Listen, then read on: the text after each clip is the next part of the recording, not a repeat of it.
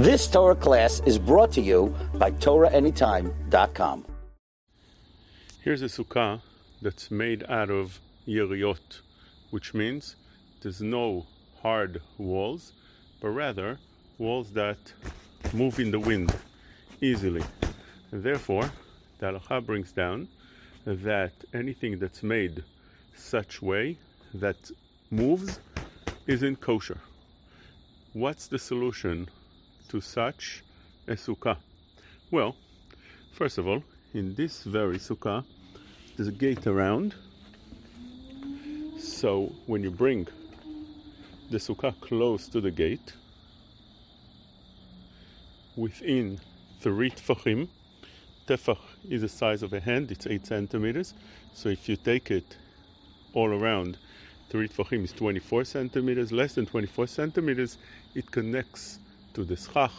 Actually over here the schach also goes over the sukkah, so it's almost by the wall. This wall would be sufficient to connect to the schach.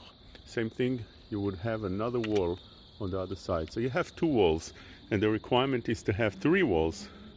Now over here, since the house itself is pretty far, more than 3 tefachim, 24 centimeters from the schach, so you don't have the wall of the house. And therefore, the solution to that is to put over here strings within 3 tefachim, as I did over here.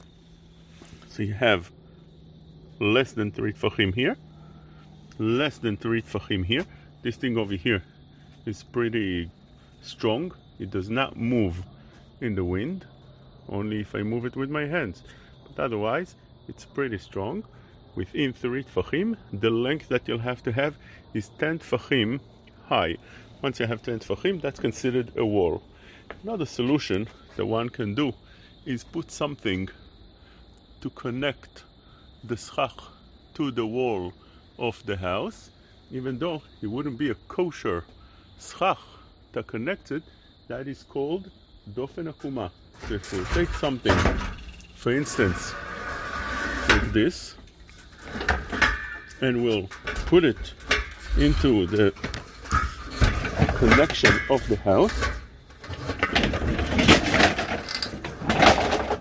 in such a way, now that connects this roof over here, although it's not a kosher schach, but it connects the schach to the house.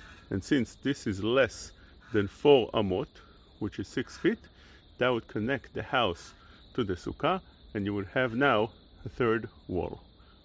Or, in our case, that we have, and I made already a wall over there, that would be a 4th wall. You've just experienced another Torah class brought to you by TorahAnytime.com.